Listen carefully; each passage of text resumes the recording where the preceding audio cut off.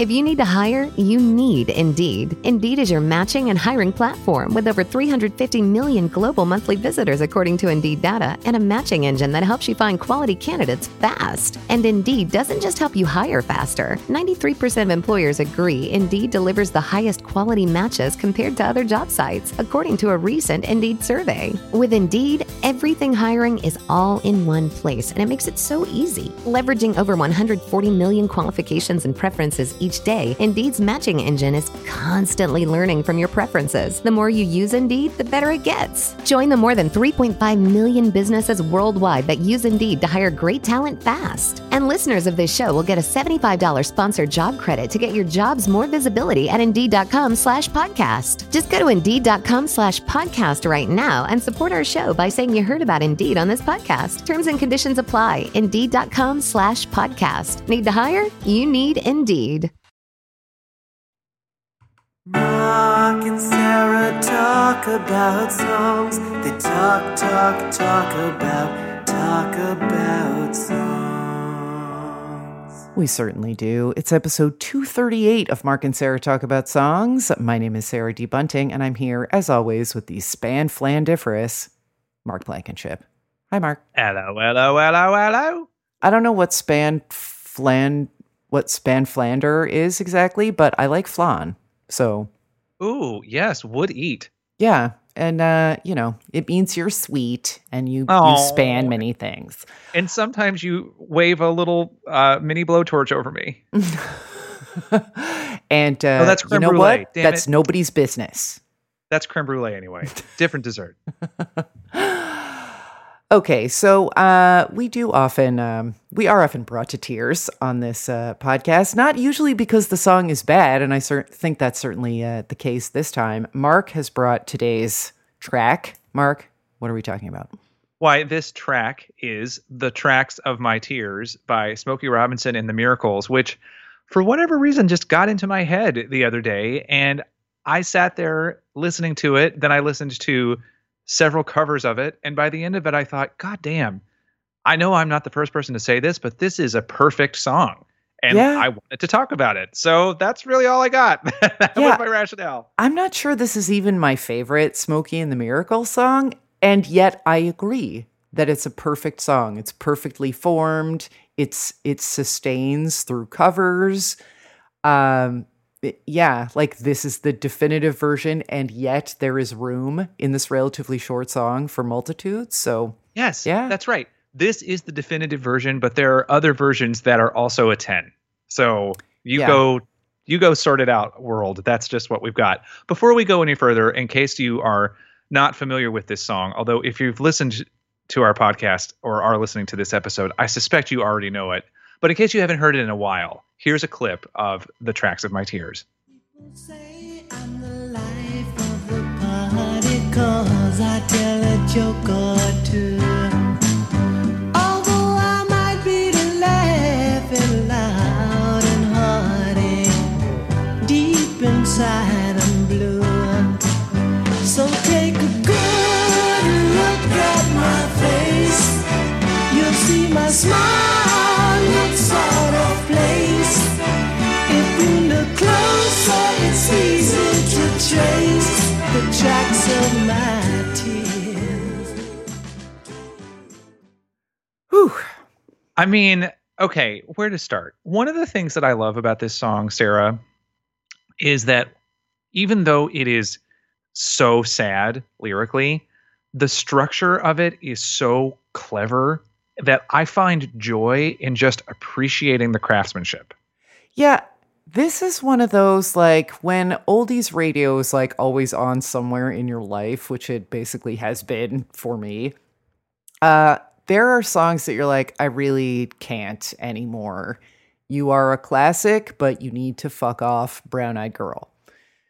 Oh, God, perfect example. This is always playing somewhere, and I am always content to hear the whole thing. And then this is definitely one of those where it's like, this is sufficiently vintage of a song. Like, we've all heard it a million times, and how am I going to get a handhold on this thing? Especially since it's like 2 minutes 36, right? So but it was interesting to contemplate, like, why is it that this and like really any other Smokey Robinson song, like he had a couple of like breakthrough comeback hits in the 80s that I was like, I don't love this, but I also don't hate it. Why are these songs like overplay resistant? And Right. especially because, I mean, I have some like construction theories about why this particular one is overplay resistant, but more generally, I find that this arrangement and the one that you usually hear on the radio, and you heard it in this clip, like it's not mixed particularly well. No, and he doesn't even Unless- necessarily hit the notes Yeah. all the time. Unless the arrangement is deliberately burying Smokey's vocal because uncut, it's too strong. Mm. And I think that you also find this with a lot of Platter's songs that like 100% pure Tony Williams will fucking kill a man. Okay? So they soup it up with all of this like dramatical strings and like waltz like 3-4 time and all this stuff that it's like, okay, now in my prayer, which is pathetic, and I love it so much. But like if it was just like, let us pare down this arrangement and let Tony Williams murder the population listening to the radio, it's not possible.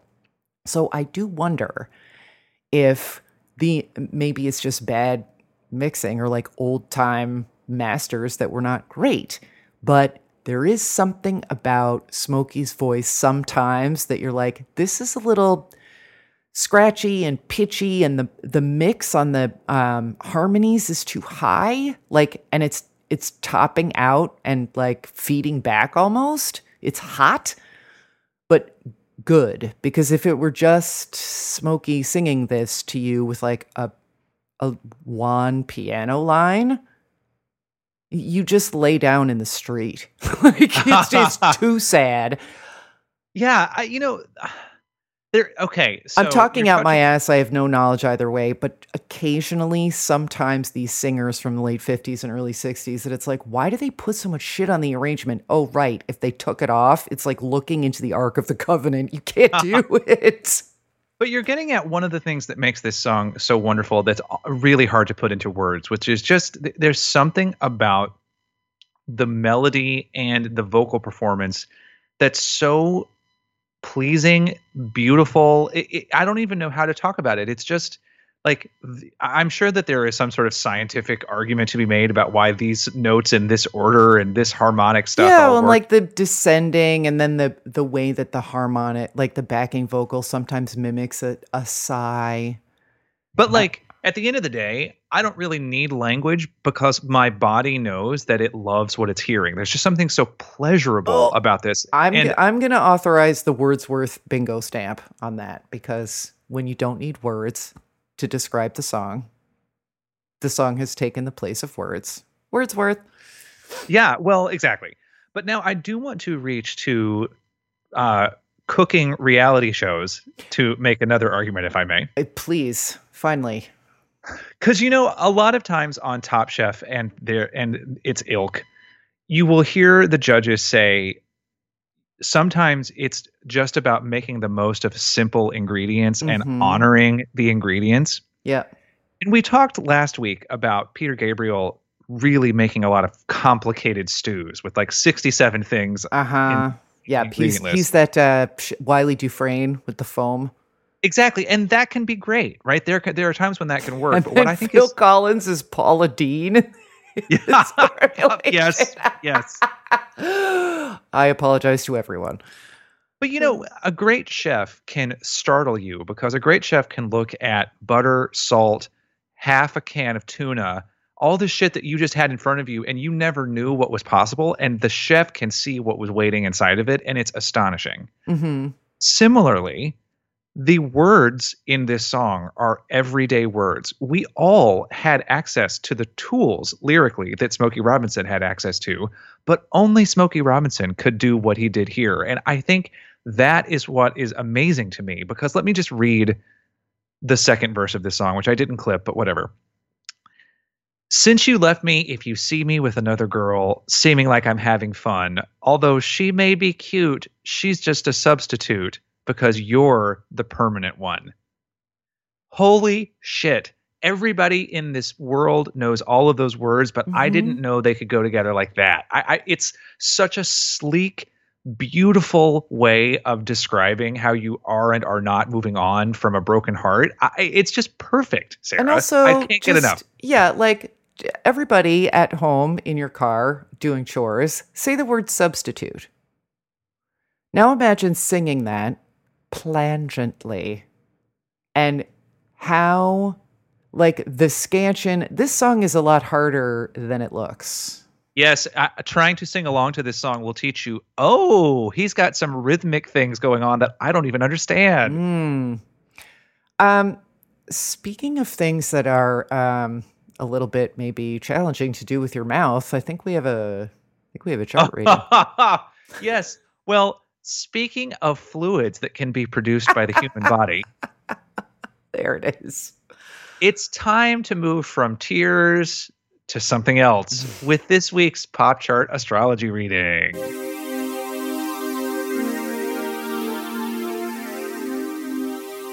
Now, for those of you who are not familiar, the Pop Chart astrology reading is what happens when I use a song that was number one on a particularly important date in your or a loved one's life and extrapolate your entire destiny from its chart performance. This week's chart reading goes out to Nick, husband of Gabrielle. Longtime listeners might notice that I have done readings for Nick before regarding his birthday and his anniversary, wedding anniversary with Gabrielle. But this week we are going to be looking back just a year to August 24th of 2020, which is the time that Nick decided to make a major career change and leave the hospitality industry to become a paralegal.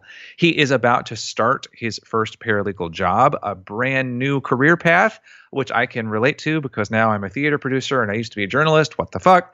But I wanted to let you know, Nick, that on the day that you decided to make that change, the number one song in this country was none other than WAP by Cardi B and Megan Thee Stallion. And before we play a clip from WAP, let me say, Sarah and listeners, I gave up trying to find a kid-friendly clip from this song because that's not possible. So if you have children around you, cover their ears immediately for the next 30 seconds. Here's a clip from WAP. Yeah, you fucking with some wet ass pussy. Bring a bucket and a mop for this wet ass pussy. Give me everything you got for this wet ass pussy. Now from the top, make it drop. That's some wet ass pussy. Now get a bucket and a mop. That's some wet ass pussy. I'm talking wop, wop, wop. That's some wet ass pussy. Macaroni in a pot. That's some wet ass pussy. Oh, it all comes back to cooking. Woo! Amazing. Oh my God. Okay. And that doesn't even get to the little dangly thing that hangs down in the back of my throat line. Oh, God. Yeah. No. So WAP was a huge deal last year because, for one thing, Cardi B had not released a new song where she was the lead artist in quite some time. And she brought with her Megan Thee Stallion, who was then a rising star, has since won the Best New Artist Grammy, but at the time had not. And this song arrived with an immediate and enormous fanfare because Megan and Cardi had the confidence to write this song, which is not even a single entendre. There's barely any entendre. It's just, this is what the song is about. Yeah. And the video is incredibly graphic, and there's just shot after shot of like snakes going through waterfalls, and you just know what's up, right?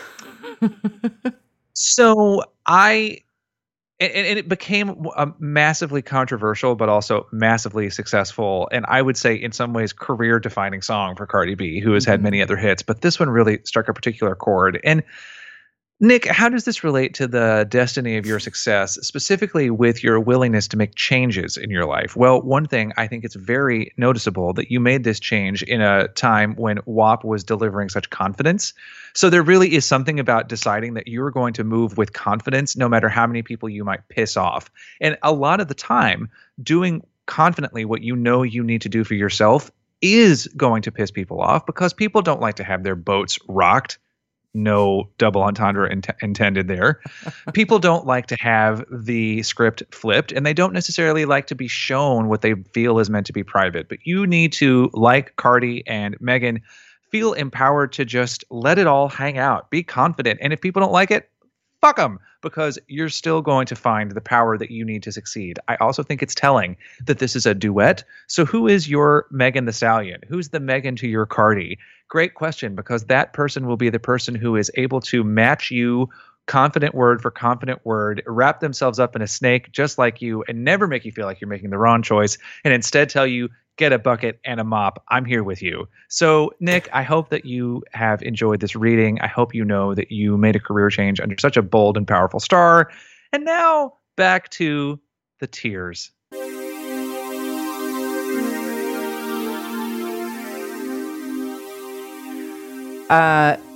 All of my respect and admiration for that reading, which I think was right on. And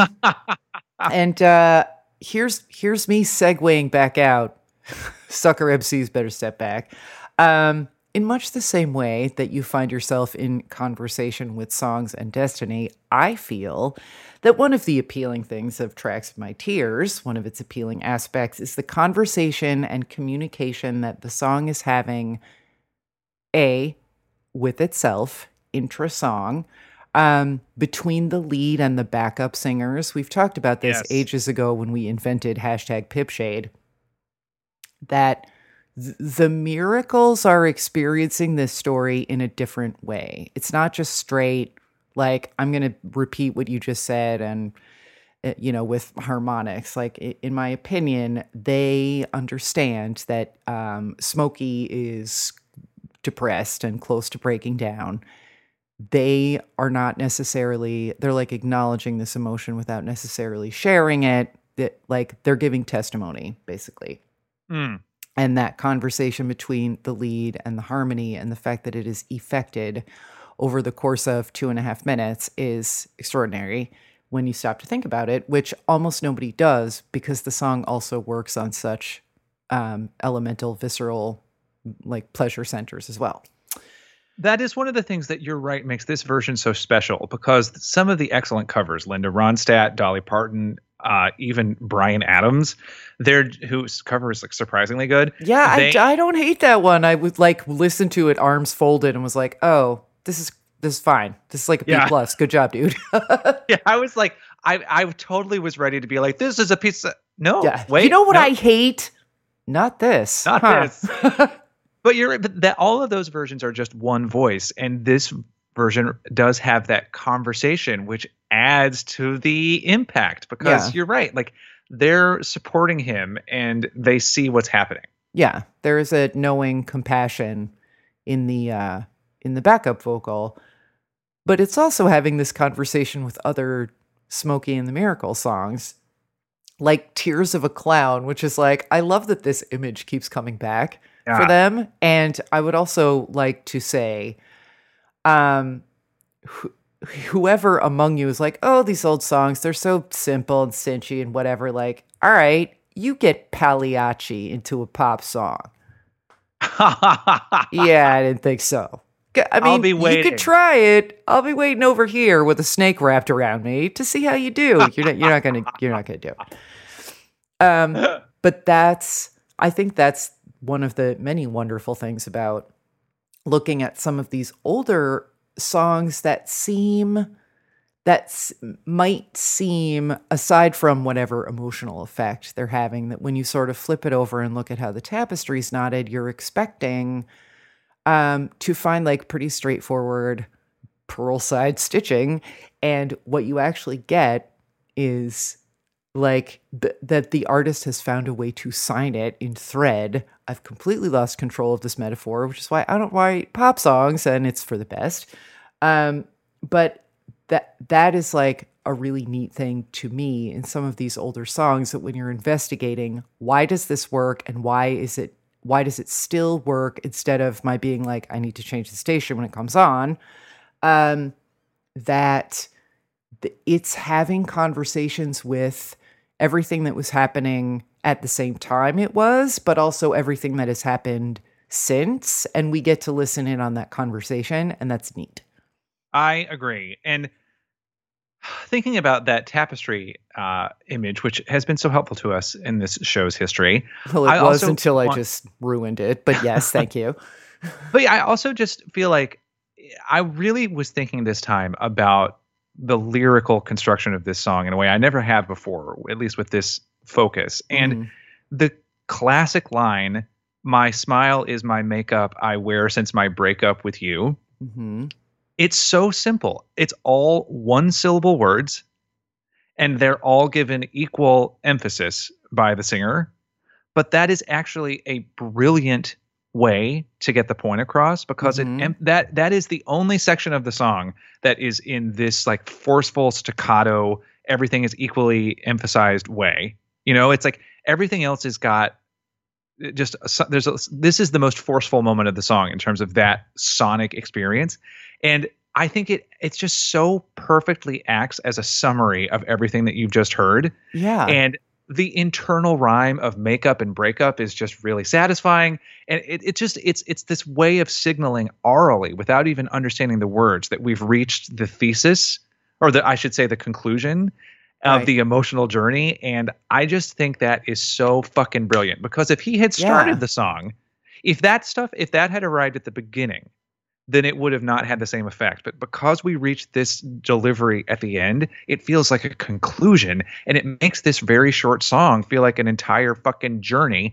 And it's important too to note that just before that is where we get the part of the song where the backing vocalist and Smokey are trading off words.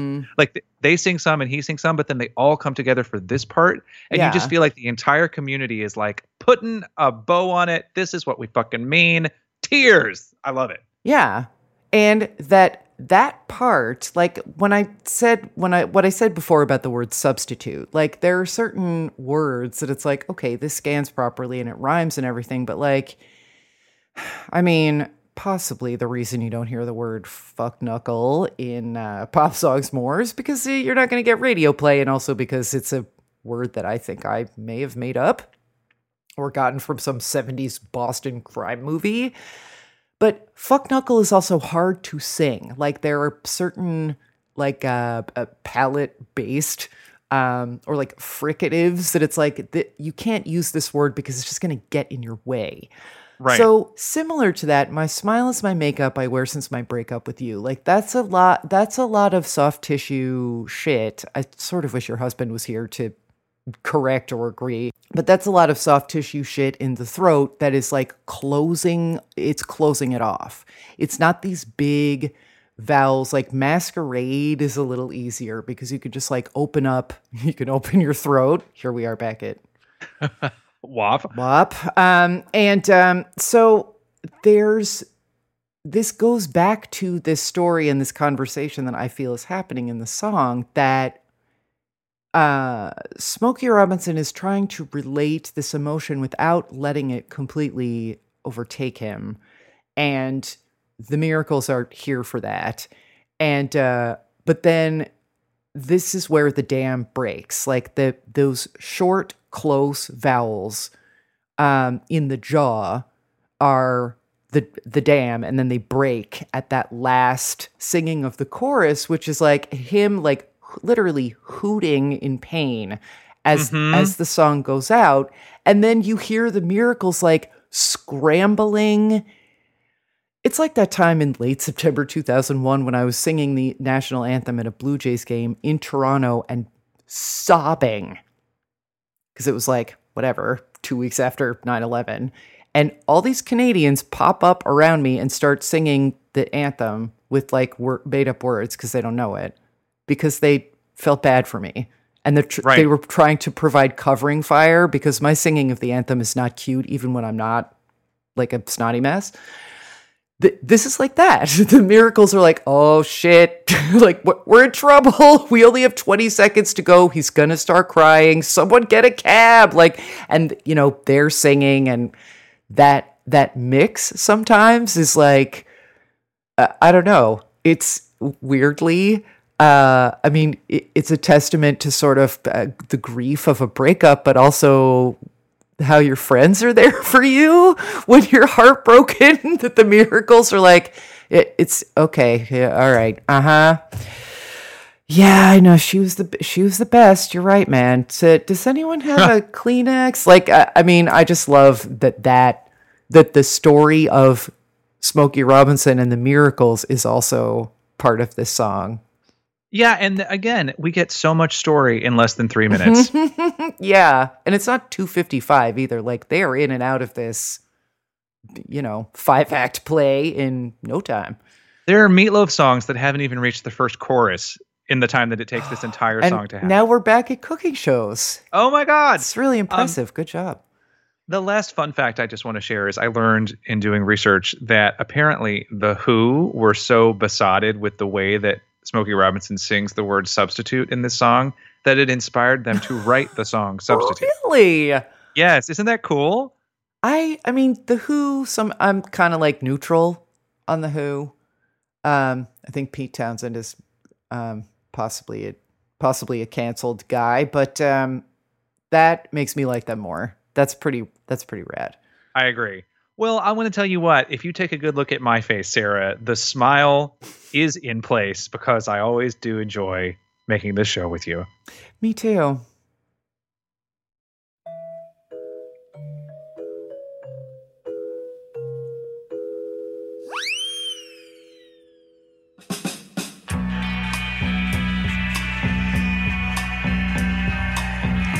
I see a clown painting his face once more before the show has started. Mark and Sarah Talk About Songs is hosted by Mark Blankenship, that's me, and Sarah D. Bunting. That's me. I also edit the podcast, which is a proud member of the Believe Network. Learn more at BLEAV.com. To learn more about us, submit song requests, get a pop chart reading, or buy a Mastis book, visit our website at markandsarahtalkaboutsongs.com. You'll also find all of our social media links there too.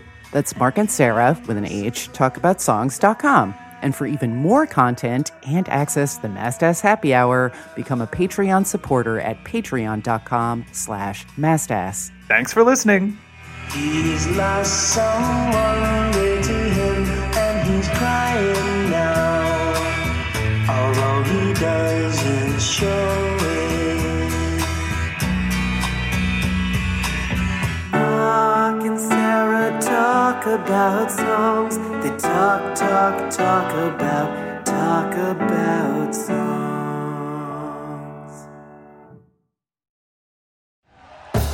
Thank you for listening to Believe. You can show support to your host by subscribing to the show and giving us a 5-star rating on your preferred platform. Check us out at Believe.com and search for BLEAV on YouTube.